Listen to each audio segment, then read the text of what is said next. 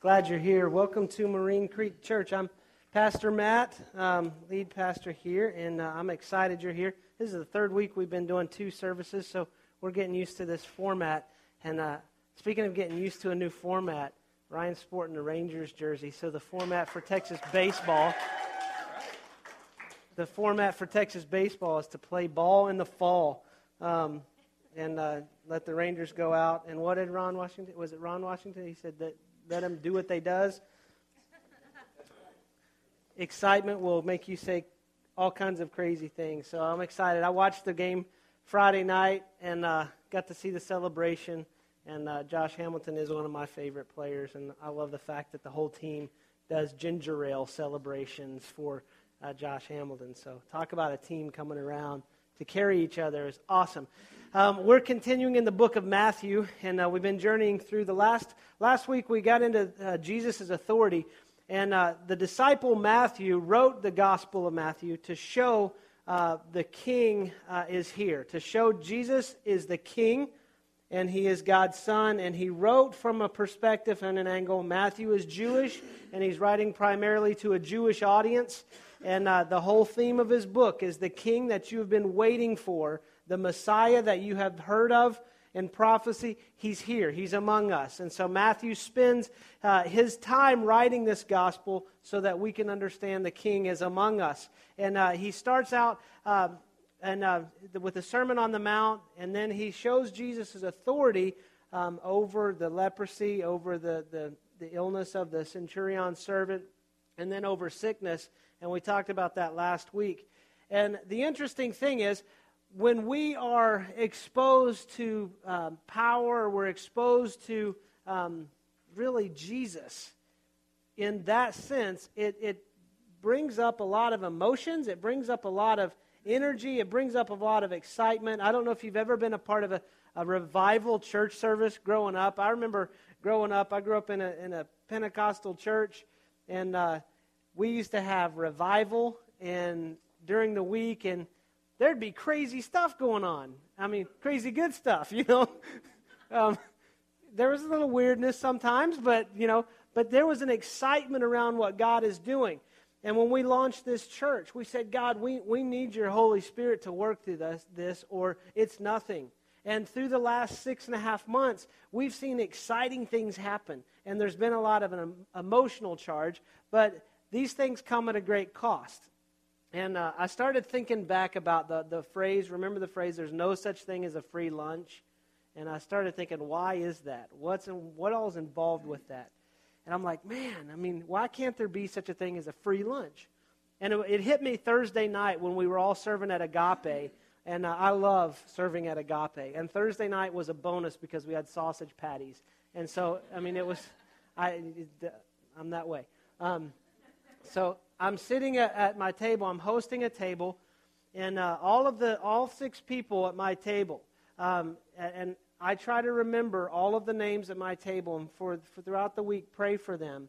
But I had Harold on my right, and he had Manuel sitting there, and then Joe, Christina was Joe's wife, and then there was Juan, who also went by Reuben, and I love the guy next to him. His name was Me. He wrote me on his name tag. I go, hello, Me, it's me. Hey, Me. And then sitting next to him was Jose. Last month I had Jesus at my table. But I try to remember them and pray for them. And all 6 of the 5 guys and 1 woman, they all camp together. They're homeless, and they stay at a camp together. And they were talking about, 3 of them was their first time to come to Agape. And they were thanking Joe for inviting them in. And they were talking about, we love this. We need to do this every week. But this is a long walk. I mean, it was about a 45-minute to an hour walk for them to get to Agape Meals. And I started thinking about that. I was like, even when we come and serve at Agape Meal to provide a free meal and let people sit in community in the love of Jesus and the reflection of Christ to our world, it still costs. And I started thinking, Agape, I was looking around. I mean, they've got a beautiful, it's Broadway Baptist Church in downtown Fort Worth, beautiful facility. When you just look in their sanctuary, you kind of hear that angelic sound. The beautiful ornate wood, stained glass is beautiful. And that facility has a great cost. The kitchen is a cost to maintain, to buy the food, to pay for the food. I started looking around at the volunteers. And our volunteers are dedicated to get there because it is not easy with traffic. 35, 30, there's no easy way in. And I was thinking there's a great time cost for the volunteers because we have to get there between 5 and 5:15 on a Thursday, putting us right in the middle of the fun traffic. And then we come in and we've got an hour and a half, almost 2 hours of time that you sit and you engage with people you do not know. And there's cost involved with our volunteers' time. And then you really break it down. Even those coming for the free meal have a cost. And the people at my table had to walk an hour to come and eat a free meal. And to let someone love on them, to let someone serve them, to let someone hand them a plate of food and say, I'm glad you're here. And when they leave before even the church service starts, to shake their hand and say, God bless you. I'm glad you were here tonight. There's cost involved with that. We think that we can get by sometimes without having to pay anything. And Jesus is the same way. There's a cost associated with following Jesus. The gospel, it is free. The gospel is simple, but it is not easy to follow Jesus. It's going to cost us something. And honestly, when I'm going to kind of break the bubble here at the beginning and we'll teach through it. Jesus calls us to die. I mean, the cost of following Jesus is the sacrifice of ourself. Because he came to rescue us from ourself, and he wants that relationship with us. So we've got to put those things off, and they have to go away. And I still struggle with that. I've been following Jesus for several years, and I still struggle with putting those things off because I have to get inside and say, am I willing to pay the personal cost to lay these things down to follow Jesus? And we're going to look at two men this morning in Matthew chapter 8 that have a response when they're confronted with Jesus. I really believe, and you've heard me say this before, and you'll hear me say it again, that when we see Jesus and meet Jesus for who he really is, we will worship him because we see God for who God is. Not who we've made him out to be, not who we think he should be, but for who he really is. And there's two responses, either obedience or rejection. And we're going to look at these two guys. If you've got your Bible, go to Matthew chapter 8. And we're going to be in verse 18. And you're going to love this. We're only going to teach through 4 verses because some of you have been making fun of me on my timing. And I thank you. That's accountability, we'll say. That's your joke. I'm just helping you be accountable, Pastor Matt. Thank you so much. I appreciate you. But after Jesus comes off the mountain in Matthew chapter 7, after teaching this Sermon on the Mount, and then having compassion on people and reaching out and with his word and with his touch, changing lives, healing people. I mean, lives are transformed. When you get into life with Jesus, transformation is a byproduct because that is why Jesus stepped on earth, is for transformation, to give of himself so we can be transformed in a relationship with Christ. When you see Jesus on the scene, you see reconciliation because he came so that we might be reconciled with our Creator, with God, the one true God, the Creator of the universe. And so you see these things start to happen. And then people get kind of emotionally charged. And in Matthew 8:18, here's the first gentleman we'll go through. When Jesus saw the crowd around him, he gave orders to cross to the other side of the lake. Basically, the crowd was coming in. Jesus knew the mission. Jesus was always very focused on his mission. That didn't mean he didn't love people. It didn't mean that he didn't stop and take time with people, but he knew his mission. He knew his purpose. He was focused. And so he said to the disciples, we got to go to the other side of the lake, so get it ready. Get the boat ready, that we're going to head out. And then this happened. Then a teacher of the law, who was a scribe, came to him and said, Teacher, I will follow you wherever you go. Jesus replied, Foxes have holes and birds of the air have nests, but the Son of Man has no place to lay his head. This passage and these few verses frustrated me for a long time when I would read through the Gospels. Back in 2000, 2001, when Heather and I started really getting locked back in with church and with God, I started reading the Gospels, and I prayed, God, I want to read the Gospels for exactly what they are. I want to read them as your word. If it's funny, let me laugh. If it's sad, let me be sad, not cry. Boys don't cry. No, I'm just kidding. A real man can cry. Yes, I can. But I want to be involved in this. And every time I read this, I'm like, Jesus, what are you saying? I don't get this. I don't understand what this man is saying. Teacher, I'm going to follow you. And you answer with birds and foxes. I mean, now I get where the disciple John gets a lot of his poetry. You know, John is the disciple that's like, oh, the birds of the air, and Jesus kind of flies in. You know, John's more the poet. He's the flower child, I call him. But you've got this man saying, Jesus, teacher, I will follow you wherever you go. And Jesus looks at him and is like, birds and foxes. What? So let's back up and understand this.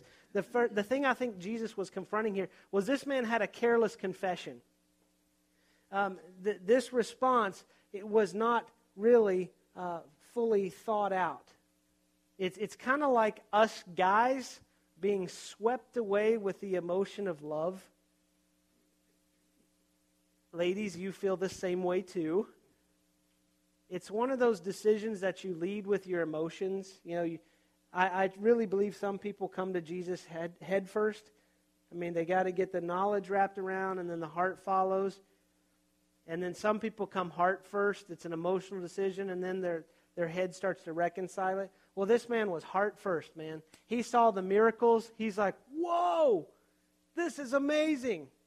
Jesus, teacher, I will follow you wherever you go. And what he's saying is, teacher, this scribe is recognizing and showing respect for Jesus as a teacher. He's confessing, Jesus, I respect you because I just saw the miracles. I just saw what you did. And I have great respect for this man. He was enthusiastic about Jesus' ministry, and he was ready to go. It's kind of like, it's puppy love, really. And I'm not going to pick on my daughter, but she's got a boyfriend, 13-year-old daughter. She's got a boyfriend. And there's all kinds of emotions wrapped up in that. And so I'm having fun with it. You know, I've already been through this with one daughter. Now it's fun time. So this little boy doesn't know what's coming. I stepped up to him the first day. I was teaching chapel at their school. I went up and said, hey, I hear you got a girlfriend. He goes, oh, yes, sir, I do. And he goes, oh, that. And I go, yeah, that. I said, don't you dare break her heart. He goes, oh, no, sir, I'll let her break mine. There you go. We're off to a good start. He's all wrapped up in emotion right now. I mean, when I first saw Heather, I don't know what was going on. I mean, it was birds and I mean, angels and strawberries and chocolate. And Heather was holding all of that. No, I'm just kidding. No. Something happened inside. Well, that's what this man had. He experiences Jesus, and he gets emotionally charged. And emotions are good. God created us with emotions, but we have to have some balance here. You know, we can't just always lead with emotions. Otherwise, we get nothing thought through, and we really get nothing accomplished. It's the people that are like, oh, we just got love. You know, well, you got to think too. I mean, come on. You've got the head and the heart. Use them both. There's a connection that happens, you know. Make that connection and use them. And so this scribe is saying, I'm ready to go. And Jesus sees right through all of this stuff. It's so fun trying to fool God because he sees right through it. And here's what God reveals. He reveals that this scribe has a superficial confession. It's based on what Jesus can do, not based on who Jesus is. Do you understand that?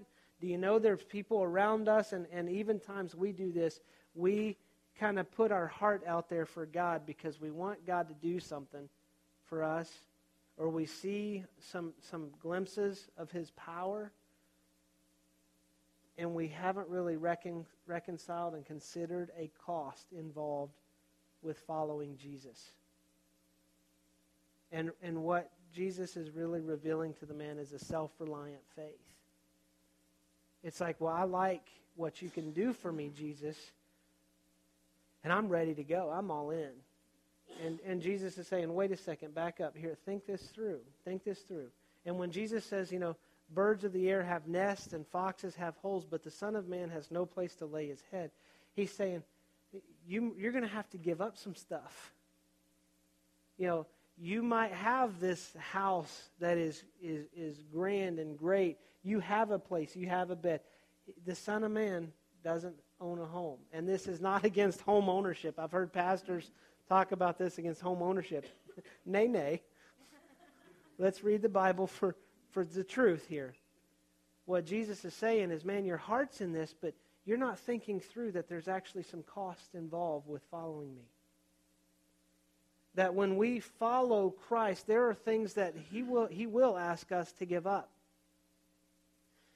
He doesn't just ask us to die to sin and the things that separate us from God. He will call us and challenge us and move us to give up even things that are morally right. I mean, some of us, when we start growing in our relationship with God, we realize, wow, I watch way too much TV. Or I spend way too much time wasting on the computer. I spend way too much time doing this. I start spending way too much money on these things. And God will call us to leave those behind and begin to follow Him as His disciple. And we have to understand that the emotion has to be there, but we have to reconcile this, because what we're driving at is not an emotional experience in a church, but a spiritual experience. We can get emotional. I mean, we can sing the right songs. We can adjust music. We can teach. We can talk. I can tell the right story, and we can have an emotional experience. But when Jesus shows up, we have a spiritual experience. And if we're not having a spiritual experience as a church community, then we need to really do some gut check and say, are we just a bunch of emotionally needy people needing each other to try to create some need and some filling of the need for our emotions? I want us to be on a spiritual foundation. I don't want us to be careless about it. I don't want us to be naive about it. I mean, we have the Scriptures, and we're going to get together and let's teach so we can understand it and approach it with head and heart. Let's look at the second guy. He's in Matthew 8:21 and 22. Another disciple, and what's interesting is now it says disciple.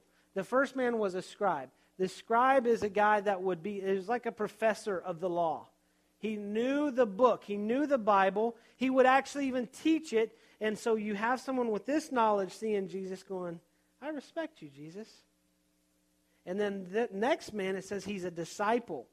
So a disciple is someone who follows a rabbi, who is being invested in, who is learning, who is following them so that they can do what their rabbi does. I mean, when Jesus called his disciples, in a couple weeks we're going to talk about the calling of Matthew, who wrote this book. When Jesus called his disciples, he was saying, come follow me because you will do what I do. A rabbi would call a disciple not because he wanted a group of yes men or people to follow him and go, oh, you're always right. Oh, that's right. I mean, he didn't want a posse. He wanted disciples. He didn't want an entourage. He said, I want to invest in you because the things that you see me do, you will do. And so this man is a disciple and understands this. He understands, his head's there. To be a disciple, you got to have some head smarts here. God gave us a brain. We need to turn it on and use it. I think too many times we check our brain at the door when we come to church, and I think that's a huge disservice to God because we lose our ability to think through what He is teaching us. And so this disciple said to him, Lord, first let me go and bury my father. But Jesus told him, follow me and let the dead bury their own dead. Now, this man calls Jesus Lord. So he's putting him in a rightful place. He's not just saying, teacher, I respect you. He's recognizing this man is Lord. Capital L, this man is Lord. And then you want to talk about confusing. Once I got through the foxes and birds, and then this man saying, Jesus, I want to follow you, but I need to go bury my dad. I got to go to my dad's funeral. That's how I read this. And I'm thinking, okay, so Jesus wants me to give up my house, and Jesus wants me to just neglect my family? How can you be so callous, Jesus? And when we read it, context is huge. And we get in, we study it, and we understand what Jesus is really saying. Yes, there is a cost involved. You can't just lead emotionally. There has to be a head reconciliation. Understand the cost, and then you follow me. And what he's saying to this man is you have to have devotion. A danger we have of responding to Jesus is we delay our devotion.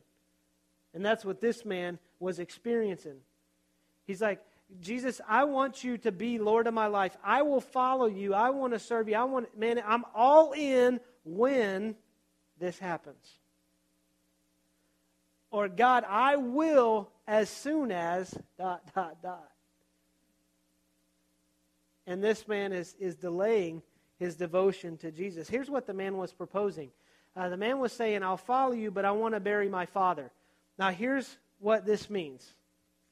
This term, bury my father, could mean a couple things. It could mean that his father was dead or had just died, and they were awaiting the burial or the funeral. And in the Jewish custom, this was a 30-day period of mourning. So he could be saying, Jesus, I'm with you, but hang on 30 days. And then some think that it could be that his father had been dead, had initial burial, but after 1 year of the burial, the family would go back and do the final burial. Because what would happen is remember Jesus in the tomb? Families would have tombs, and they would have spaces in those tombs. When someone would die, they would wrap them in linens and spices, and they would place them in the tomb, and that would be the initial burial, 30 days of mourning. Then after 1 year, and I don't mean to be gross, but after all of the flesh had decomposed, they would go back and have another ceremony and place their bones in a box and put them in the tomb. And so you're in a time of 1 year. So it could be, Jesus, my father died a little while ago. We're in that 1 year time, but as soon as that's up, I'm all in, baby. And then here's what most scholars will subscribe to this term meaning. And it was a Near Eastern phrase or figure of speech that referred to the son's responsibility to help in the family business. Because the father would be the head of the family business, and the son had a responsibility to help this business until the father retired and passed away, and the inheritance was divvied up. And what this is an indefinite delay. He's saying, Jesus, I'm all in, but it's just not convenient for me. I want to follow you, but I need this term, bury my father, but I need to go. I already have a job. I mean, I understand the cost of following you, but I got this job. I mean, do you understand, Jesus, that I have to work? Some of us have to make money. There's bills to pay, families to run, and God's like, no, that never occurred to me at all. And he's saying, Jesus, I've got to go, and this could be a 30, 40, or even a 50-year delay, depending on the age of his father. And what he's saying is, Jesus, it's just not convenient to follow you. You ever felt that when you feel just inside of you, you feel like I've heard from God. I mean, God has given me this direction, but I can't figure out how to fit it into my life. And you spend your time spiritually frustrated because you want to follow, but you're torn because it doesn't fit. And what Jesus is saying is, I need your obedience. I need that obedience to be immediate. That when you are encountered with the God of the universe, that there's something that immediately we say, God, I'm in. you figure all this out. All this is your problem. I don't think Jesus was saying, skip your dad's funeral to come with me to the other side of the lake. And I think Jesus would have, if this man would have responded and said, okay, I'm in now, then we would have seen maybe a little bit of a different ending to this little narrative. Because maybe Jesus would have said, all right, I want to go help you.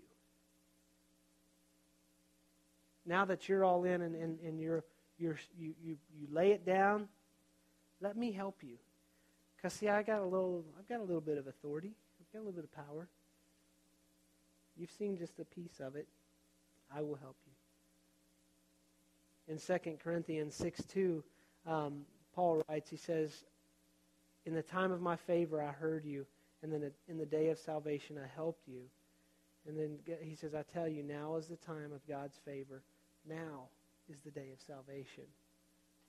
With God, there needs to be a sense of urgency. Not this uncalculated sense of urgency, but a true sense of urgency. And when we put our obedience and our hope and faith in Jesus, that should drive and prioritize every decision we make. And should be at the front. And then Jesus requires complete allegiance. He says, I don't just want your obedience, man. I want your allegiance. I want no other gods before me. I will follow you, Jesus, but I've got to take care of this. I'll follow you, Jesus, but I have to get my kids through school. I'll follow you, Jesus, but, remember, the ... as soon as. What we're really in our heart saying is, when it fits my time, my schedule, when it's convenient for me, when it works out perfectly for me, that's when I'll follow you. And what we're really saying is, even then, Jesus, I'm not following you because I've done all this on my own, so maybe you should follow me. Or just go with me and help me do all these things, and then I'll follow you. I grew up with 2 older sisters and a younger brother. I know how that works. If you help me clean my room, then I'll help you clean yours? I'm just sad to admit I wasn't the one smart enough to say, if you help me, I'll help you. I was like, okay. Wait. Sometimes we do that to Jesus. Jesus, you help me, then I'll help you. And he's like, it doesn't work that way. It does not. I'm not bound down to you. Sorry.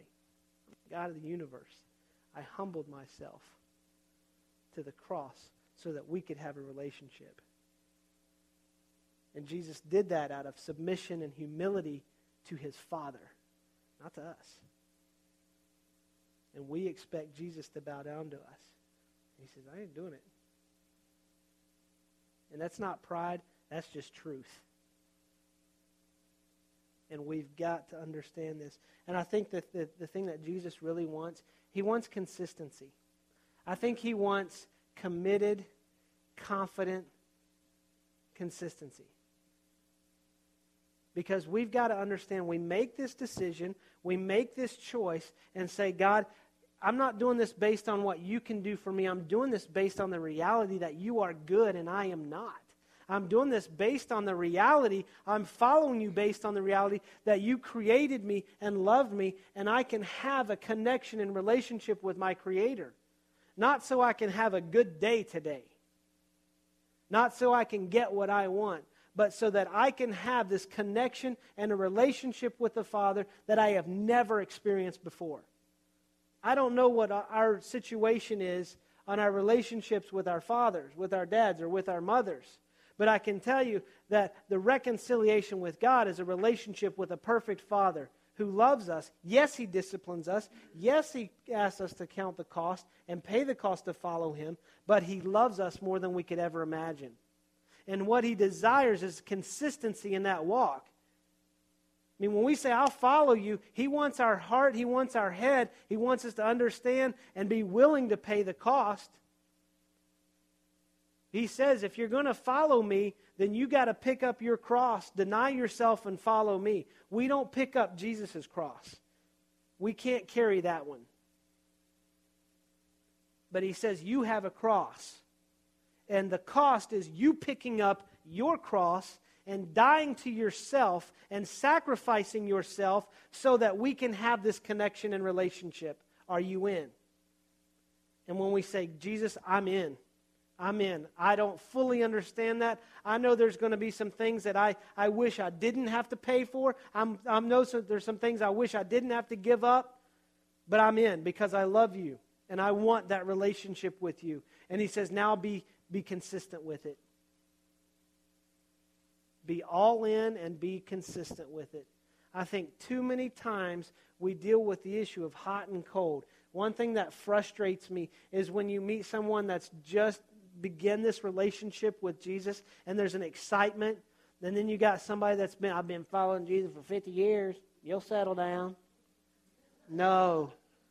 As your pastor, I'm like smacking the puppy in the face. Don't settle down. Don't be spastic, okay? I mean, we don't want to go out and smack the world in the face like, hey, you need Jesus. No. All right, if that happens to you, take medication, okay? I'll get tested as well. But let's just be consistent with it. I think when we lose consistency, everything in life settles. Our marriage, our families, our spiritual growth. I think consistency is a key for spiritual growth. And not just key for spiritual growth, but sustained spiritual growth. We continue to move forward. We've got to understand life isn't always up and down. You know, sometimes it's easy to follow God when everything is great. Or it's easy to say, God, you can have everything when it's bad. But here's the question I want you to ask yourself on the consistency test is, how do I handle life's everyday, ordinary moments? Because honestly, life isn't always up, it isn't always down, but there's ordinary. And so how do you handle your relationship with Jesus in those ordinary times of life? And as you begin to think on that challenge, think on that the question, let me challenge you with this. I want you to consider the costs and be consistent in following Jesus. The cost of discipleship is great. This gift that Jesus died on the cross, this salvation, this grace is free. There is nothing you can do to earn God's salvation. There is nothing you can do to earn grace and forgiveness and mercy. But you have to ask for it. You have to be willing to say, God, I submit myself to you. I lay myself down. And I ask for your mercy and your grace. And I want that relationship as a father that I have never experienced before. And understand that there are costs involved with that decision. I've had friends walk away when I made a decision to follow Jesus as he led us into ministry. That cost me a job, that cost me friends at a job, but the cost is worth it. To launch this church comes with cost. But every day, it's worth it because I see God doing amazing things. Things that I can't explain other than, surely this is God. And I'm willing to pay that cost. Let's pray. Father, we love you and we thank you so much for the opportunity to gather this morning and to bring glory to your name. And Father, we know that you do things well, that you are great, that your power and authority is greater than we could ever imagine. Would you help us to begin to reconcile our mind, our emotions, and our heart so that we can make a spiritual decision that's not led by emotions. God, help us and give us the ability to think and not get ourselves into a corner with our thinking, but give us the ability to think clearly. You have renewed our mind, Father, through this transformation of your grace. And you desire a relationship with us, with your kids.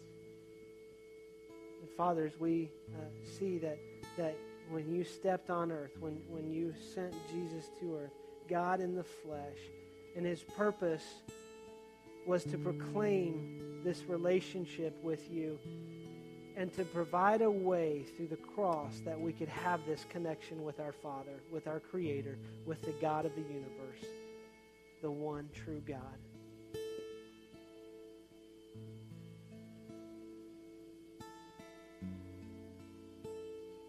Father, as we bow in your presence this morning, some of us have said we'll follow you, but God, we've never calculated the cost. We've never reconciled in our mind, in our heart, what it really means to follow Jesus.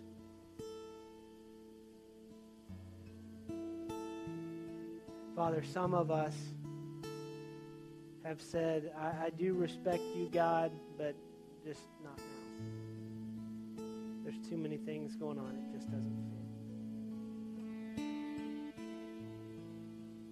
Father, through the power of your word and the power of your Holy Spirit, would you give us the ability to submit all of who we are to you? Would you give us the ability to say, we will do this now. We're all in. We love you. This isn't about what we can get, but what we can bring to you. And we bring you ourselves, God, our brokenness, our hurt, our successes, our failures, and we lay that at the foot of the cross. And we ask for your grace and your mercy.